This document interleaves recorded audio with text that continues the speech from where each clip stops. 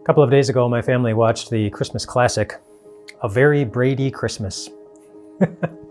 Maybe you've heard of that, maybe you haven't. I highly doubt if any of you would ever tell me that that's among your favorite Christmas movies. It goes a ways back. It's based on an old television show called The Brady Bunch, and it's now all the kids who were in the house, they're all grown up, they're all doing their own thing, but mom and dad are paying for everyone to come home for Christmas, and apparently it's the first time that everybody, all the kids, will have been home for Christmas in a number of years. And so mom and dad are so excited, and honestly, my wife and I are at the point of life where we understand that a lot better than we used to. Our kids are at the age where they're transitioning out of the house eventually. A number of them are in college, and so they're not at the house for most of the calendar year, and some of them are on their way to getting married, and so they'll be away from the house even more as they establish their own families, and that's wonderful. And we're very excited for that next stage, to watch them from a distance, grow their families, do their own thing, go out and impact the world to the glory of God in ways that God equipped them to do. Those are good things. But at the same time, boy, we miss seeing the faces of the people that we love. And that's hard. And some of you are at this stage. Some of you have been through this stage. And for some of you, this stage is still coming. But we love to see the faces of the people we love, and it can be hard when we don't see those faces. Some of you are experiencing that this Christmas in a new way for the first time.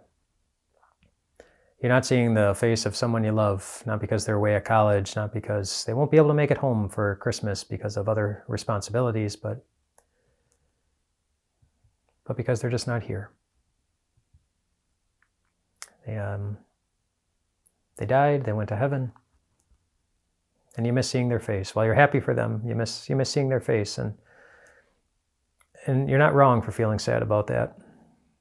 God never intended death to be any part of our life. And it hurts our hearts when it is, when that's the reason we can no longer see the faces of the people we love. And that's why the last verse of Psalm 11 is such a wonderful verse. It simply says that the righteous will see God's face. The righteous will one day see God's face. The righteous, that means the perfect, and of course that's what we are by the sacrifice of Christ. The righteous will see God's face. And if you're seeing God's face, then where are you? You're in the place where God is. And what do we know about the place where God currently is? Well, there's no more death, or crying, or pain. It's the place where God wipes every tear away. That's the place where God's face is. And the people you love and miss, they get to enjoy it. And you, right now, while you miss them, you get to be comforted by the truth that one day you'll see the face of God too. And why? How?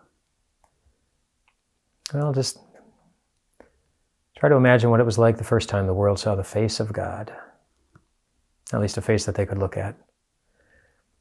Picture Mary holding her baby, looking amazingly at the face of God who put on human flesh. Come here to this earth to walk alongside of us, to rejoice and to cry, and just go through life together, shoulder to shoulder with us. But then fast forward a little more than 3 decades and picture the face of God again, hanging on a cross, looking at his mother with love, taking care of her even then. It must have been hard for Mary to look at the face of her son at that point. But it's also a beautiful moment, because he was doing what was necessary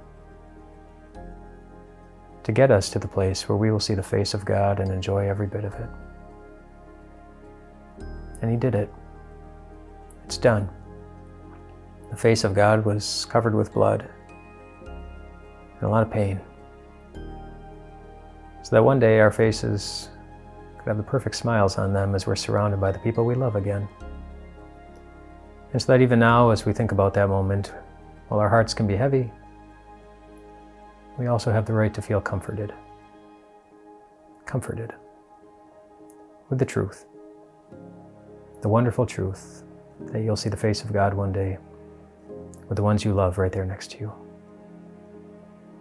Rest well tonight, my friends.